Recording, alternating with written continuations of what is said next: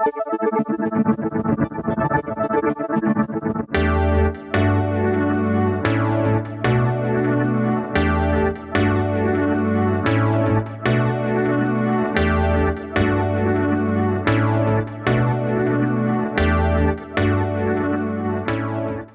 in to the third episode of College Sports Today here on WLRZ 99.3 FM. I am your host, Hamilton Neill. We again thank you for joining us this week here on the show. Hope everyone's had a great week thus far. We've got a very busy weekend coming up here in sports. We're going to talk all about what's happened over the last 7 days and again get you set for what we have coming up in the days ahead as well. Here in tonight's show, we're going to be talking about college football with the College Football Playoff Top 25 rankings. We'll talk about the third edition of those to start things off. We'll go over some games to watch in college football for week 12 of the regular season. We'll talk college basketball with some news. We'll talk about some scores from the last week, and then we'll wrap up with Lenoir-Rhyne sports. We'll talk about LR football. The Bears are in the playoffs. They'll be taking on Bowie State on Saturday. We'll be talking about Lenoir-Rhyne men's and women's basketball. We'll also be talking about Bears swimming as well. So let's jump into the show here tonight. Again, we're going to start things off with college football and the College Football Playoff Top 25 rankings, the third edition of the season from the CFP committee. The top 7 for this week is unchanged. Georgia, Alabama, Oregon, Ohio State, Cincinnati, Michigan, and Michigan State. 1 through 7, unchanged from last week. Georgia at 10-0 overall. Alabama, Oregon, Ohio State, all at 9-1. Cincinnati is 10-0 overall. Michigan and Michigan State also 9-1 overall. 8, 9, and 10 are Notre Dame, Oklahoma State, and Wake Forest. Those 3 teams as well are all 9-1 on the season. So that is 1 through 10 of the CFP Top 25. 11 through 20, you've got Baylor, Ole Miss, Oklahoma, BYU, Wisconsin, Texas A&M, Iowa, Pittsburgh, San Diego State, and NC State. Baylor and Ole Miss are 8-2. Oklahoma is 9-1 overall. BYU sits at 8-2 overall. Wisconsin and Texas A&M are 7-3. Iowa and Pitt, both 8-2 overall. San Diego State, 9-1 on the year. NC State at 7-3 overall. And 21 through 25, you have Arkansas at 7-3, undefeated Texas San Antonio at 10-0, Utah at 7-3, Houston at 9-1 from the American Athletic Conference, and Mississippi State at 6-4. That is the complete College Football Playoff Top 25 ranking. Again, the third of the season, and like we mentioned at the top, no changes from last week. Georgia undefeated there at the top. They've been rolling all season long. You look at Alabama, Oregon, Ohio State, you just go down the line. All of these teams have been able to hold things down. They've been able to get win after win every week and keep their position firm. And when you look at that top 4 right now, which is really what most people care about when these CFP rankings come out, Georgia, Alabama, Oregon, Ohio State, they feel that those are the 4 best teams in the country right now. And I don't disagree with them. I feel that those 4 are the best 4 right now. You got an undefeated Cincinnati team. They're at 10-0. I know some people are going to say, wait a minute, why aren't they in the top 4? They're undefeated. We talked about this a few weeks ago. The strength of schedule, or the lack of a strength of schedule for Cincinnati is really hurting them in the fact that they're outside that top 4 right now. Now, if one of those teams takes a loss, a second loss, Alabama, Oregon, Ohio State, you're going to see Cincinnati jump into that top 4, but it's going to take one of those teams losing another game for them to get in. And the rest of the way, I don't know if that's going to happen because there's a lot of different scenarios here. Now, you look at Georgia, Alabama. If those 2 are to play in the SEC championship game and Alabama wins, and they're a one-loss team and Georgia's a one-loss team, both are in the College Football Playoff. Now, if Georgia beats Alabama and Alabama is a 2-loss non-conference champion and Cincinnati is an undefeated conference champion, and say Oregon and Ohio State both win their conferences with 1 loss, then you would probably see Cincinnati jump in as opposed to Alabama. But again, there's so many scenarios that could play out. There's tons of one-loss teams, even, again, outside the top 4. Michigan, Michigan State, Notre Dame, Oklahoma State, Wake Forest. Oklahoma took their first loss of the season this past week to Baylor. They do not sit in a good position right now because they're only at number 13 in the rankings here. They're going to have to really work their way back up. Baylor has that head-to-head. Even though they're a 2-loss team, they got that head-to-head. They have that edge at this point. We've seen throughout the years, crazy things happen at the end of the season, and teams make that push to get in. So, again, we'll see. It's going to be a very interesting end to the college football season coming up, and there's just a few weeks left of the regular season. This is week 12, this upcoming week, and now we're going to talk about some games to watch in college football. And again, as we do every week, we're going to go over 4 games that you should be watching. So we're going to start with second-ranked Alabama. They are taking on number 21 Arkansas. Last week, Alabama played out of conference where they got a blowout win over New Mexico State by a score of 59-3.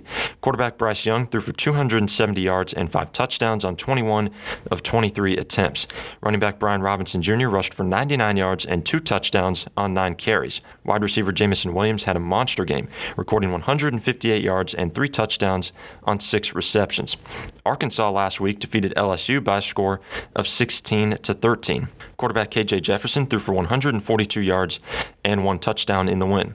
Dominique Johnson recorded 40 yards rushing and 40 yards receiving. The Razorbacks defense also forced 3 LSU turnovers. So again, you got a very interesting matchup here between two teams that are playing extremely well right now. We talked about Alabama at 9-1 overall. Arkansas took some losses there early in the season, but they're sitting at 7-3. They're back into the rankings. I really love the way that this team is playing. That was not a pretty game last week against LSU, but they showed a lot of toughness. They were able to grit that win out. KJ Jefferson is a steady quarterback. 142 yards and a touchdown. Those numbers are not going to blow you away, but there's other areas of this football team that are going to allow them to get the job done. We mentioned Dominique Johnson, 40 yards rushing, 40 yards receiving. You look at the versatility that he brings to the table for this team and the way they can split him out wide, the way they can put him in the backfield. He's going to be an X factor in this game.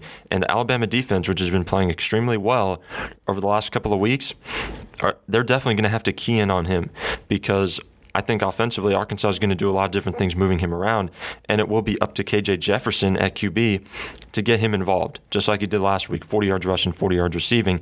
On the Alabama side of things, not much to take away from that win over New Mexico State. You see those bye games every year for teams in the power conferences. The SEC has them every single year, and Alabama, they got that win easily. Bryce Young, 270 and 5 touchdowns on 21 of 23 attempts. Again, you look at all those stats, they're gaudy stats. They scored points like mad in that game, and again, because it's against a team in New Mexico State outside the Power 5, again, basically a bye game for Alabama, not much to take away, but it's good preparation every week that you can get reps, every week that you can get time out there on the field and build chemistry. That is huge because there's so many new faces for this Alabama team this year. Bryce Young at quarterback, the wide receivers, John Mechie, Jamison Williams, those guys have stepped up into a bigger role this year. And Brian Robinson Jr. filling in for Najee Harris has had a great season, just under 100 yards there, 2 TDs in that game as we mentioned. So Alabama taking on Arkansas. Definitely look for Alabama to get this win. Arkansas is a very good football team. They're very sound. I like what they have and I like what they're doing. But Alabama is Alabama, right? We know the type of talent that they have every single week. They bring it. So Alabama and Arkansas matching up there. Number 3, Oregon will take on number 23, Utah. Oregon recorded a 2-touchdown win last week over Washington State, 38-24. Quarterback Anthony Brown threw for 135 yards and a touchdown while rushing for 123 yards and another score. Johnny Johnson III was the Ducks' leading receiver, catching 3 passes for 43 yards. Utah got a win at Arizona last Saturday, 38-29. Quarterback Cameron Rising threw for 294 yards and 2 touchdowns. TJ Pledger had a huge game on the ground for the Utes, rushing for 119 yards and 2 touchdowns. Much like Alabama and Arkansas, this is going to be an interesting game. You've got a 9-1 team against a 7-3 team. A Utah team that got a win there against Arizona, not by a lot. That's not a very good Arizona team, but they have momentum. They're riding a streak. They feel good about themselves, and that's all you need coming into a game against a team like this in Oregon. And Oregon, since that loss to Stanford, they have responded extremely well. They're coming out, they're playing very good football on both sides. Anthony Brown, 135 yards passing, 123 yards rushing. It's so tough to stop him if you're a defense because he can throw it. He can throw it very well, but he also has that dual threat ability to rush the football, to escape outside the pocket, to execute on the designed runs.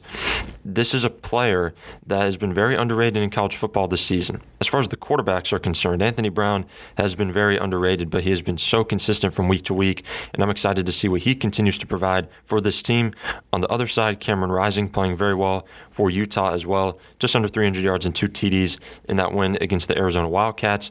Look for a very tight, close game here. I know there's a big disparity in the ranks for these teams. Oregon number 3, Utah number 23. But Kyle Whittingham gets those guys ready over at Utah. I think they're going to compete. I think they're really going to compete here in this game. I think it'll be close in the fourth quarter. Again, we're just going to have to wait and see. Oregon has been so good this season, and they're continuing to play sound football every single week. So that's what you have to watch in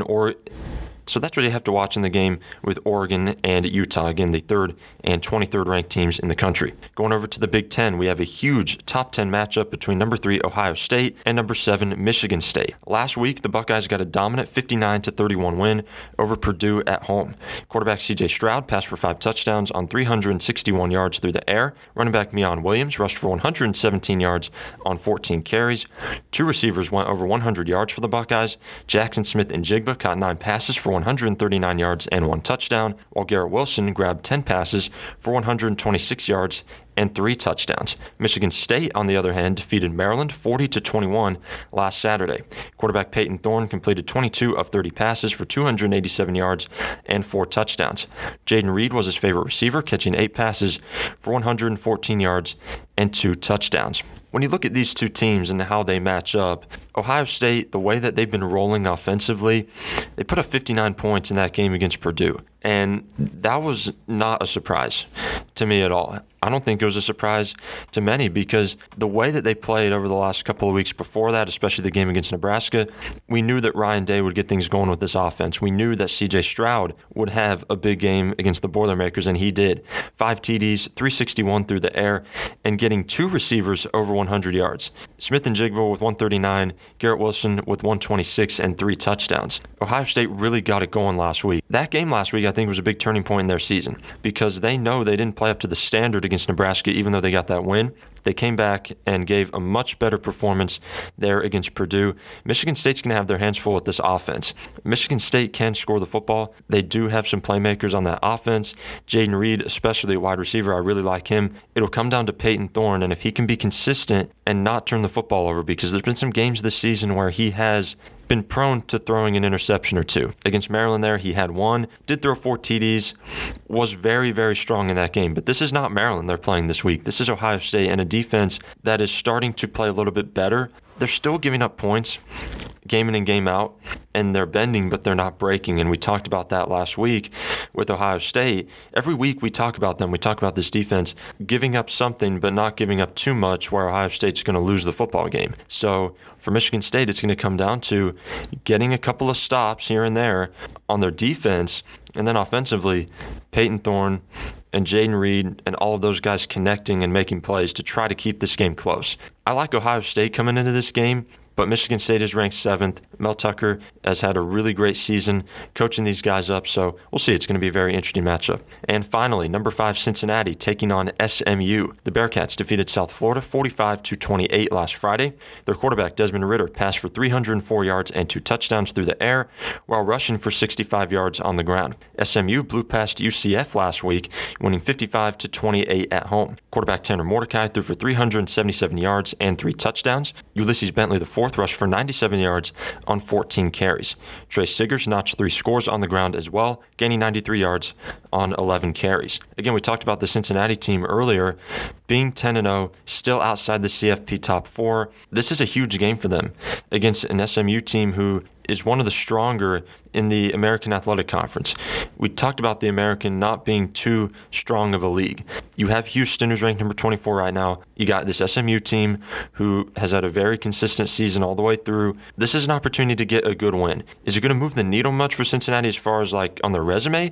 Not too much, because this is not a top 25 team in SMU. They've been reeling a little bit. They've been a little inconsistent over the last couple of weeks, even though they did get back on track there against UCF, winning that game big. You know, it's important just for Cincinnati to continue to stack wins. The only chance they have of getting in the college football playoff is if they're undefeated. They got to run the table and be an undefeated football team going in to that selection day. And this game against SMU, very, very important. It's one of the stronger teams that they faced all season in the conference. And again, that's an SMU team that can score. Oklahoma transfer Tanner Mordecai, very consistent at quarterback, had a big game last week. He's going to be the key if they want to upset, to spread the football around to the playmakers on the outside, but also have that balance with Bentley IV and Siggers in the run game. those two really helped them to that big win last week. So balance between Tanner Mordecai passing and Ulysses Bentley IV, Trace Siggers on the ground, that's going to be huge for SMU if they want to upset. So number 5 Cincinnati taking on SMU there in American Athletic Conference play. So that is what's going on with college football. A lot of games coming up in Week 12 that you want to watch. Those are some of the ones that I feel are going to be very entertaining, very exciting to watch. So now let's go over into our college basketball segment. We'll talk some news with men's college basketball first before we get to some scores. And first we're going to be talking about Michigan men's basketball coach Juwan Howard. He has agreed to a 5-year contract extension that will run through the 2025-2026 season, the school announced on Tuesday.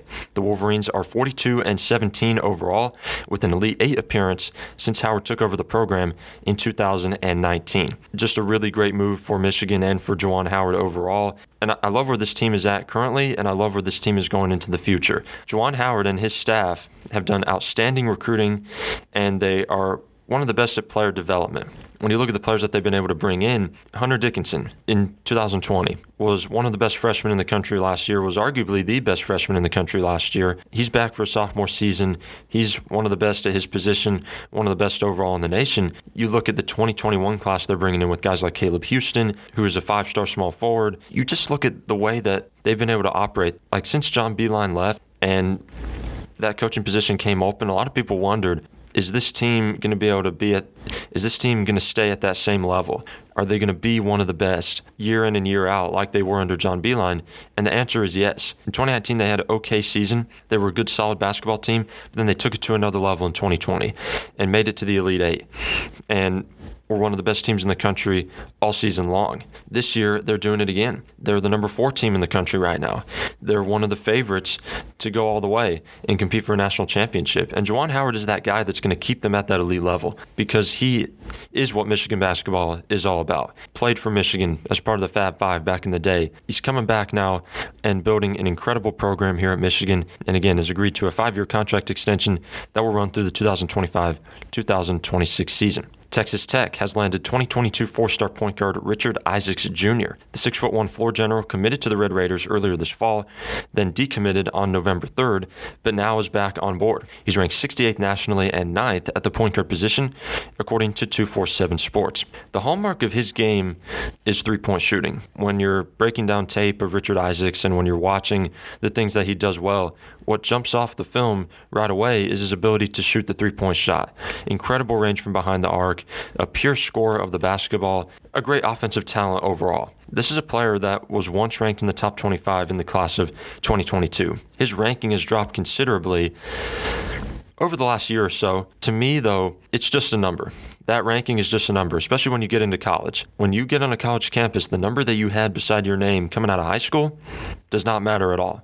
You got to prove once again that you have what it takes to play at that college level. And you got to come in, put your head down, and work hard every single day on a consistent basis. So to me, the ranking doesn't really matter that much. What I'm looking at is what he brings on offense, what he brings on defense, what he brings hustling, play in and play out, the effort. That's what I look at when I'm scouting prospects. And I've scouted prospects throughout high school basketball and college basketball for about 3 years now. And he's one of the best shooters that I've seen. He's one of the best offensive talents that I've seen at that position. So when we're talking about point guard, he has that ability to pass it. He can distribute it. But he's a guy that really loves to get his own. He's really a guy that loves to score. He loves to shoot the ball from behind the three-point line, and he knocks down most of them. You're not going to see him miss many shots. And this is a Texas Tech program that needs an infusion of offense. They've really been a defensive type of team, even going back to when Chris Beard was coach. Even what they're doing right now is predicated on defense, and they need a wave of offense. And they're getting some guys coming in that can provide that, and Richard Isaacs is one of them. So great to get him back on board because he committed, then he decommitted. Then he was kind of looking at his options again, and then we were all wondering, what's next for him? And now I just announced that he's back on board with Texas Tech. Huge land for the Red Raiders, one of the best shooters in the class of 2022. To me, one of the best players in the class in Richard Isaacs Jr. at the point guard position. So now let's talk about some top 25 scores in men's college basketball over the last week or so. We've had a lot of really big games, a lot of exciting matchups, and we're going to go back and start with the game on Friday, November the 12th. number 2 UCLA, and number 5 Villanova. Really entertaining game, really exciting all the way through. UCLA getting the win though, 86-77. Leading UCLA was none other than Johnny Juzang, 25 points and 8 rebounds. Jaime Jaquez had 21 points. Jules Bernard added 16. Tiger Campbell contributed 14 for the Bruins. Villanova was led by Jermaine Samuels, who had 20 points on the game. Really one of the big factors here in UCLA getting this win was consistent rebounding. UCLA out-rebounded Villanova 46-32, plus 14 on the glass. When you have the ability to rebound and out-rebound a team like that, that's going to lead to extra possessions. That's going to lead to more opportunities to score for guys like Johnny Juzang, for guys like Jaime Jaquez who can fill it up. This UCLA team is complete across the board, and they just had a little bit more there than Villanova on Friday night. Villanova is a really strong team. They're so fundamental. They're so sound. They're so well coached by Jay Wright. But UCLA just has a little bit more talent. UCLA has a little bit more punch offensively. And it's not just Johnny Juzang. Like, we talk about Johnny Juzang all the time as their best player, and rightfully so, because he is. But Bernard, Campbell, Jaime Jaquez, Cody Riley, the nights that he gets it going. UCLA, they probably have the most talented offensive team in the entire country, even over Gonzaga, who's the number 1 team. Drew Timme, Chet Holmgren, what they bring in the post, Rasir Bolton, Andrew Nembhard, guys like that in the backcourt. But UCLA, there's just an explosive element about this team that makes them so hard to stop. And that's why they were able to get that win over Villanova, 86-77. They just had a little bit more there late. Now let's go over to Saturday, where we had the top-ranked team in the country, the Gonzaga Bulldogs, taking on number 8 Texas. 86-74, Gonzaga got the win. Drew Timme had a monster game for the Bulldogs, 37 points to go along with 7 rebounds. Rasir Bolton added 16. Anton Watson had 10 as well. Leading Texas was Timmy Allen with 18 points and 6 rebounds. Marcus Carr had 11 for the Longhorns as well. Again, just like we talked about with UCLA and Villanova, Gonzaga just had a little bit more there late, and it was just too much Drew Timme. Drew Timme is the best player in college basketball, and he showed it in that game against Texas. 37 points and 7 rebounds. This Gonzaga team usually doesn't have to have that type of performance from Drew Timme. He can have those big games, but they're usually not relying on him to have a 37-7 game because they're so complete, they're so deep across the board. But that was a game where other players were struggling, where other players were not scoring at that consistent clip, where Chet Holmgren wasn't getting things going as much. And Drew Timme took it upon himself to win that game for Gonzaga. He won that game for them. If he doesn't have that type of game, Gonzaga does not win that game, in my opinion, because it was very close throughout.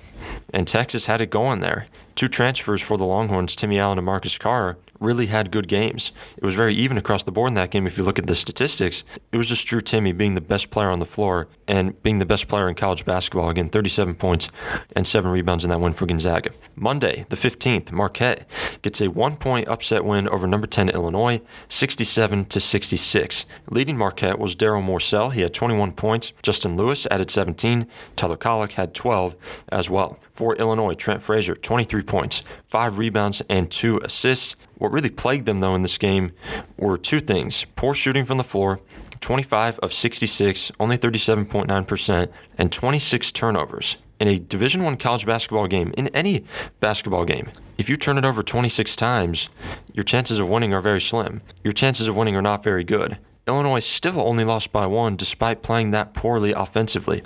So you give credit to their defense and what they were able to do late, getting some stops. They just didn't get enough to win that game. And Daryl Morcell, the transfer from Maryland, had a really consistent game throughout. They need that type of player in the backcourt, that stabilizing force in the backcourt. And Daryl Morcell is that guy. He was a really good player at Maryland. He's been really good so far at Marquette. Justin Lewis in the post, one of the best sophomores in the country. I think one of the most underrated sophomores in the country. Just a really good player, very fundamental inside. I think that balance between Morcell and Lewis and the way those guys play off each other, going to be huge for Shaka Smart, going to be huge for this Marquette team. Again, for Illinois, just got to get back to the drawing board, see what they can do to fix those turnovers, see what they can do to get Kofi Coburn going, see what they can do to get Andre Curbelo at point guard in the backcourt going as well. Trent Frazier had a really good game there. I think he'll keep it up. I think he'll keep playing very good basketball. But just getting some of the other stars on this team going and all of them playing well together. That's going to be the most important thing for Illinois. So, again, Marquette winning that game over the Fighting Illini, 67-66. Going over to Tuesday, we have 3 games to talk about here.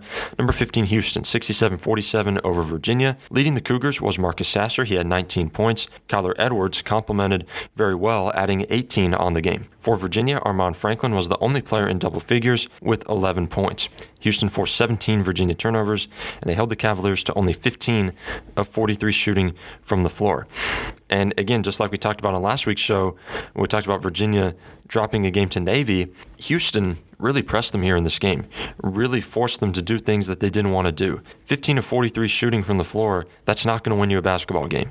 17 turnovers, very uncharacteristic of a Tony Bennett coach team. And the inability to force turnovers on the defensive end is also an uncharacteristic thing for a team like Virginia, who their whole program is predicated on defense and defensive effort. And they're not playing bad on defense right now. They're just not doing well enough. They're not forcing enough turnovers. They're not playing that pack line well enough like we've seen it in the past. And that's why they've dropped these first couple of games on the season, is because they haven't had enough offensive punch. Jaden Gardner, Kihei Clark struggled in this game. Armand Franklin, the only player in double figures. We mentioned he had 11 points. Just not enough across the board. Houston, very fundamental team, very solid performance offensively, elite performance there on defense. Seton Hall, 67-65 over number 4 Michigan. Big upset here for Seton Hall. Jared Rhoden led the way with 16 points. Bryce Aiken and Trey Jackson added 13 points. For Michigan, Hunter Dickinson had 18 points to lead the Wolverines. One thing that really hurt them in this game was 3 of 15 shooting from three-point range. And again, they fall 67-65. The other upset from Tuesday night was BYU blowing out number 12 Oregon 81-49.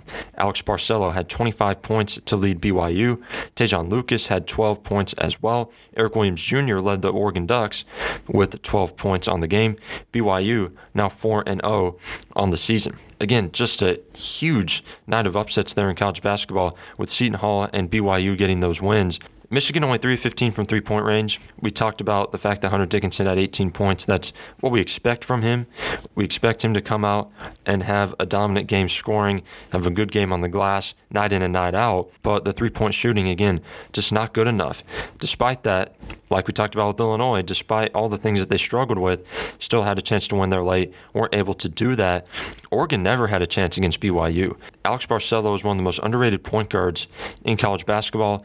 25 points, the way that he brings it for them game in and game out. I just love what he brings to the table. Tejon Lucas is a very good complementary player for that team and is a great sidekick to a guy like Alex Barcelo. And again, going to be very interesting to see what they can do moving forward. Got to look at them now as a team to watch in that West Coast Conference. You got Gonzaga there, and they're obviously the favorite, but BYU is going to have a really outstanding basketball team, and again, already 4-0 on the season. Our final game from the last week that we want to let you know about is from Wednesday, November 17th. George Mason upsetting number 20 Maryland, 71-66. Deshaun Schwartz, 24 points to lead the way for George Mason. Devon Cooper had 16. Devontae Gaines added 14. For Maryland, Dante Scott had 18, and Eric Ayala added 17. Again, just like we talked about with BYU, very good George Mason team. 4-0 on the year. You got a couple of transfers to note there. Deshaun Schwartz coming over from Colorado, Devontae Gaines coming over from Tennessee. Those two guys are going to play very well with each other. Schwartz, very much a two-guard, very explosive scorer. We saw he went off in this game, played very well from start to finish. Devontae Gaines at Tennessee, I don't think was ever fully comfortable in that system with Rick Barnes, and now he's come over to a team that has really utilized him well at that wing position. I think those two are going to be stars for George Mason this year. Look at Devon Cooper as well, second in scoring there again with 16, as we mentioned. Huge upsets all across the board in college basketball. Again, we talked about Seton Hall, BYU, George Mason, Marquette, all beating top 25 teams. So that is a look at men's college basketball. Now going over to women's college basketball, we're going to start with some news here as well, and start by talking about UConn Huskies freshman Saylor Poffenbarger. She has announced that she is transferring from the program. The 6'2" guard joined the Huskies last season after graduating high school early. She appeared in 12 games, scoring 6 points and grabbing 4 rebounds. The former 5-star recruit did not find consistent playing time last season, and her chances of playing a major role this season appeared very slim. She did not appear in the opening game against Arkansas. She was probably not going to play in very many games had she stayed on with this UConn team. This is something that we see here and there with UConn. They land an elite freshman, they land a 5-star recruit, and over that first year or two, they're not getting that playing time, and they're not getting the minutes. They want to go somewhere where they will have an opportunity to contribute, where they'll have an opportunity to make impact. And for Saylor Poffenbarger, that was not at UConn. And especially this season, it wasn't going to happen because this team is so deep across the board. You know, they have 12, 13 players that they can utilize. Will Gino Auriemma use all of those players? Absolutely not. It doesn't matter how many players he has. It doesn't matter how deep this team is. The way Gino runs things at UConn is he's going to use maybe at most 8 players. At the very most. You're not going to see him go 9, 10 deep. He can if he wants to because he has that deep of a team this year, but he's not going to do it. It's just the way that he runs things. The way that he operates is 7, maybe 8 players. It's not even always 8. It's maybe even as little as 7 players he uses in their rotation. And that's how a lot of college basketball coaches run their system. You know, they may have 10, 11 players that they can utilize, but they're not going to use all of them. They're not going to need all of them. And even Gino said, hey, if we have some injuries, these players are going to be very important, but we're not going to be able to find playing time for every single one of them because you have the seniors in there. Williams, Nelson Adota, Westbrook, Dorky Uhas, you have Paige Beckers, you have AZ Fudd, you have Aaliyah Edwards, you have Nika Mule, who may even see a slight drop in minutes this year. It's just so deep a team across the board that a player like Saylor Poffenbarger was not going to be able to get minutes consistently. So now it's about looking at where she could end up. We've heard a lot about Oregon as a potential suitor. She's from Maryland. Maybe the Terrapins will try to recruit her a little bit.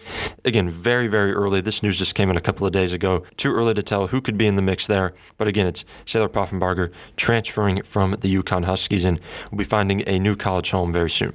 The NCAA announced Wednesday that the women's basketball tournament will move to a 68-team field, up from 64, starting this season. In addition, the women's selection show will be Sunday, March 13th on ESPN. The show had been on Mondays since 2006, but it moves back to Sunday to accommodate the extra games, which will be played March 16th and 17th. The last 4 at-large teams and teams seeded 65 through 68 will compete in the opening round games prior to the start of the first and second rounds, which begin March 18th and 19th. The top 16 seeds will host first and second round games. For the 2022 tournament, the 4 new opening round games will be held at 4 of those 16 sites. Starting in 2023, the opening round will be held at a neutral site that is to be determined. Huge news with women's college basketball here. Just another step in moving this tournament forward and having some equality when you're looking at the men's tournament and the women's tournament. There's been a concerted effort from the NCAA ever since everything with the last tournament in that bubble was exposed with the weight room stuff to make it more even, to make it equal on both sides. That's why they're going to use March Madness branding for the women's tournament. They announced that a couple of months ago. That's why they've now announced that they're going to move this field to 68 to give a couple more teams an opportunity to play in this tournament. They're moving the selection show to Sunday, and yes, it's to accommodate the extra games, but it's also going to be good to see it on the same day as the men's selection show. For it to be Selection Sunday as well, that's going to be very exciting. Just to see that inequality gap closing is very exciting for women's college basketball because this tournament deserves more coverage. This tournament deserves more recognition. And because you have great players and great teams in this tournament every single year, exciting moments. This is March Madness as well. And we love the men's tournament. We love everything that it provides. But this women's tournament is something that not enough people have recognized over the years and watched over the years. Now, viewership is going up. Things are progressing, but there's still so much more work to do. And this move is a part of that. With the March Madness branding, moving the field to 68, in the future, holding the men's Final Four and the women's Final Four in the same location is also something that's going to bring things together a lot more as well.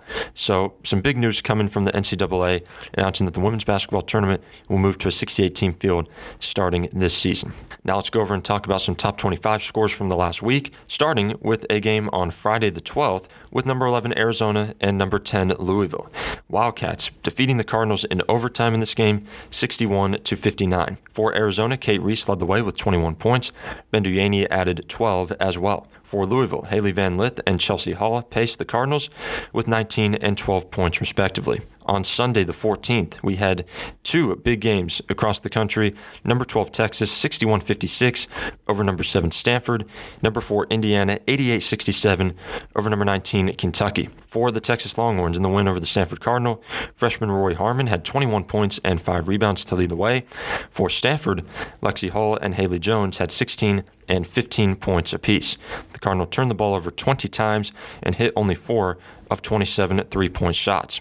For Indiana in their win over the Kentucky Wildcats, Mackenzie Holmes, monster game, 29 points to lead the way. Grace Berger, 19. Allie Patberg, 16 points. For Kentucky, Ryan Howard led the way with 23 points. Jada Walker added 16 as well. On Monday, the 15th, number 16 Tennessee got a 52-49 win over number 23 South Florida. Leading the Lady Vols was Jordan Horston. She had 24 points on the game. Tamari Key had a double-double with 10 points and 10 rebounds. And on Wednesday, the 17th, top-ranked South Carolina got a 76-45 win over the Clemson Tigers. Destiny Henderson led the way with 16 points. Zia Cook and Aaliyah Boston added 13 and 11 respectively. So those 5 games from Friday all the way through Wednesday, very exciting, very compelling across the board. Starting with the Arizona-Louisville game, two teams that do not play often. Arizona and Louisville, two of the best teams in the nation. Arizona went to the national championship game last season, just came up short against Stanford. They lost some pieces, including Ari McDonald. But you bring back a player like Kate Reese, who was really more like their third player last year, now is their first option. Benduyeni was a starter on last year's team. She has stepped up into an even bigger role. Louisville has a really good team as well. Haley Van Lith is one of the best guards in the country, sophomore out of Washington. Chelsea Hall, transfer from Vanderbilt. You have Olivia Cochran on the inside. You have Emily Angsler, transfer from Syracuse. Jeff Walz has a really good team. They're going to be one of the best in the ACC all season long. Just came up short there against Arizona. And nothing that they did in that game that really caused them to lose, like bad turnovers or poor shooting. Just Arizona had a little bit more there late. Stanford, we mentioned that they had 20 turnovers there against Texas, only 4 of 27 from 3. They still had a chance to win. And we talked about this in the men's segment with Michigan and with Illinois, that even though they played poorly, they still had a chance to win. Texas just had a little bit more. And Roy Harmon, 21 points, 5 rebounds. To play at that high of a level against that type of opponent as a freshman is a great sign for Vic Schaefer and this team. She's already their lead guard as a true freshman coming in, and she played like an experienced veteran in that game. And Texas is a team over the years that has not been able to secure wins like this. In the big moments, they have floundered. They have not been able to come through. I think this team is different. They were at number 25 in the poll. Now they're all the way up to number 12 because they beat the Stanford team when they were number 3. I love where this team's going. And this Big 12 is more wide open this year. Baylor's still a top 10 team. They still are right now the best team in the conference, but Texas is going to be right there. This is not the Baylor team of the last couple of years. It's a very good Baylor team, and you still have a lot of good players like Nalissa Smith and Queen Egbo, Sarah Andrews, etc. But Texas is going to be right there in the running. They are very even, I think, with Baylor right now. So Texas, definitely a team to watch, definitely a team to keep your eye on. Indiana has their highest rank in school history at number 4 in the poll. Very deep team across the board. Mackenzie Holmes, again, leading the way there with 29. Tennessee and South Carolina, again, getting wins there as well. So that is a look at women's college basketball. A lot of really exciting games over the last week. A lot of exciting games coming up as well. Now let's wrap up our show with Lenoir-Rhyne sports. We're going to start by talking about the Lenoir-Rhyne football team. They rolled to a 56-3 win over Catawba in the regular season finale Saturday at Moretz Stadium in the team's 100th all-time meeting. The Bears got things going early with an 8-play, 75-yard drive capped by a Grayson Willingham touchdown pass to Keelan Parsons from 23 yards out. Eric Jackson forced a Catawba fumble on the Indians' opening drive, leading to a DeAndre Lester 13-yard touchdown run to make the score 14-0. The Bears would end the first quarter up 21-0 and went into the halftime break leading 42-3. Quarterback Grayson Willingham completed 20 of 29 passes for 246 yards, 3 touchdowns, and 0 interceptions. Running back Dwayne McGee rushed for 206 yards on 26 carries. With that effort, he finishes the regular season with 1,594 yards on the ground, the new all-time single-season rushing record. He surpasses Leonard Davis's 1,559 yards set in 1994. LR has now won 5 straight games, outscoring opponents 247-32 over that span. The Bears have now won 16 consecutive regular season home games, with their last loss coming on November 4th, 2017. The Bears finished the regular season at 8-2 overall and 6-2 in the South Atlantic Conference. LR has earned a spot in the NCAA Division II playoffs, where they will travel to Bowie, Maryland to face second-seeded Bowie State on Saturday at 1 p.m. The 10th-ranked Bulldogs enter the contest at 10-1 overall and 7-0 in CIAA conference play. They have not lost since the season opener on September the 4th, when they fell 32-24 to Delaware State. They are averaging 35 points per game and are allowing only 13 points to opponents. Some players to watch for Bowie State: quarterback Jerome Johnson, 1,750 yards and 20 touchdowns passing on the season to only 8 interceptions. Running back Khalil Watkins has rushed for a total of 1,106 yards and 8 touchdowns on the season as well. The winner of this game will face the winner of 3-seed West Florida and Newberry. So again, a lot there with Lenoir-Rhyne football. Dominant win there in the season finale, 56-3 over Catawba. There was no question coming in if LR was going to win that game or not. LR is just rolling right now. They have so much momentum. We mentioned that they've won 5 straight games, outscoring opponents 247-32 over that time. Quarterback Grayson Willingham, running back Dwayne McGee, the way those two are playing, Willingham efficient from the pocket, 20 of 29, 246 and 3 TDs in that game. All season he's put up those type of numbers. All season he's been steady and consistent, and that's all you can ask of your quarterback. And he is so experienced. He's been in this program for so long. No surprise to see him playing the way he's playing right now. Dwayne McGee has been a revelation this whole season as a freshman. 206 yards and 26 carries in that game. Just under 1,600 yards on the season. Just absolutely exceeded expectations this year, and he's one of the reasons why LR has been so dominant. They have the pass game. Grayson Willingham spreading the ball around to guys like DeAndre Lester and Keelan Parsons. The pass game is there, and we knew it was going to be there coming into the season. But one thing that's allowed them to be so dominant, especially over the last 5 games, has been the play of Dwayne McGee. Game in and game out, consistently bringing it, running the football.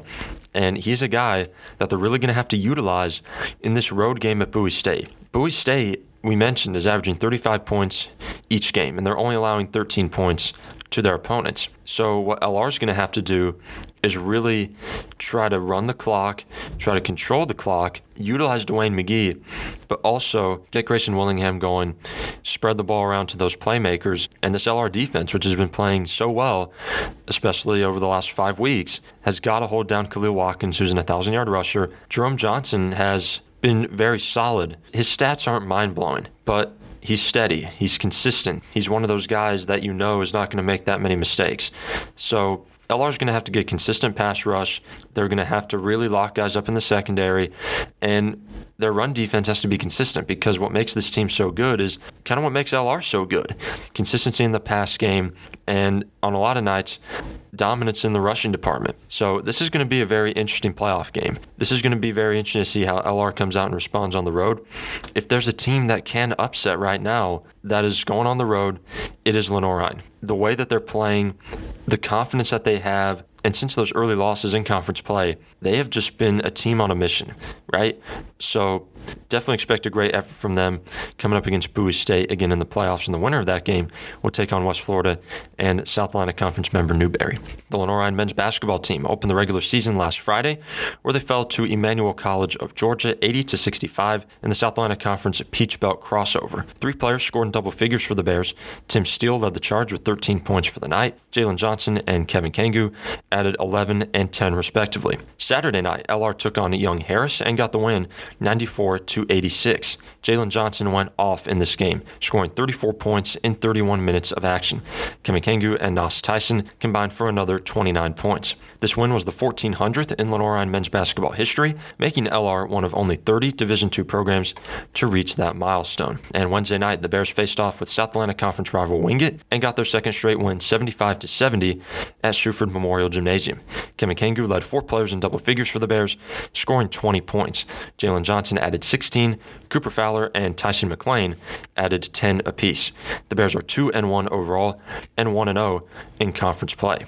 The Lenoir-Rhyne women's basketball team opened the 2021 season with a pair of games at Shuford Memorial Gymnasium as part of the South Atlantic Conference Peach Belt crossover. The Bears took down USC Aiken on Saturday afternoon, 68-62. Emily Harmon notched a double-double, scoring 20 points and grabbing 12 rebounds. Sunday, LR fell to third-ranked Lander, 67-55. Emily Harmon again led the way for the Bears, scoring 14 points. Brandy Hudson and Maddie Dillinger were also in double figures, scoring 11 and 10 points each. Wednesday evening, the Bears took on rival Wingate and fell in overtime 71-68. Brianna Troutman led Wingate in scoring with 26 points for the night. Emily Harmon scored 18 to lead the Bears' scoring effort.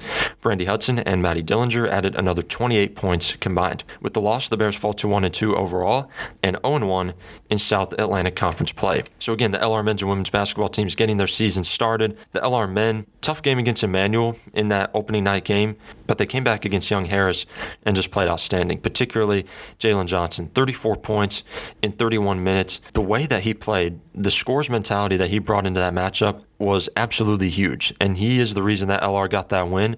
Kangu and Tyson adding another 29. Those three were really the ones providing the scoring and the offense for LR in that game, and the way they carried it over to Wednesday and getting that win over Wingate, very impressive. Again, Kangu with 20, Johnson with 16, and good contributions from Cooper Fowler and Tyson McLean, again with 10 points apiece. That's the type of balanced scoring effort that you're going to need to win games over the course of the season.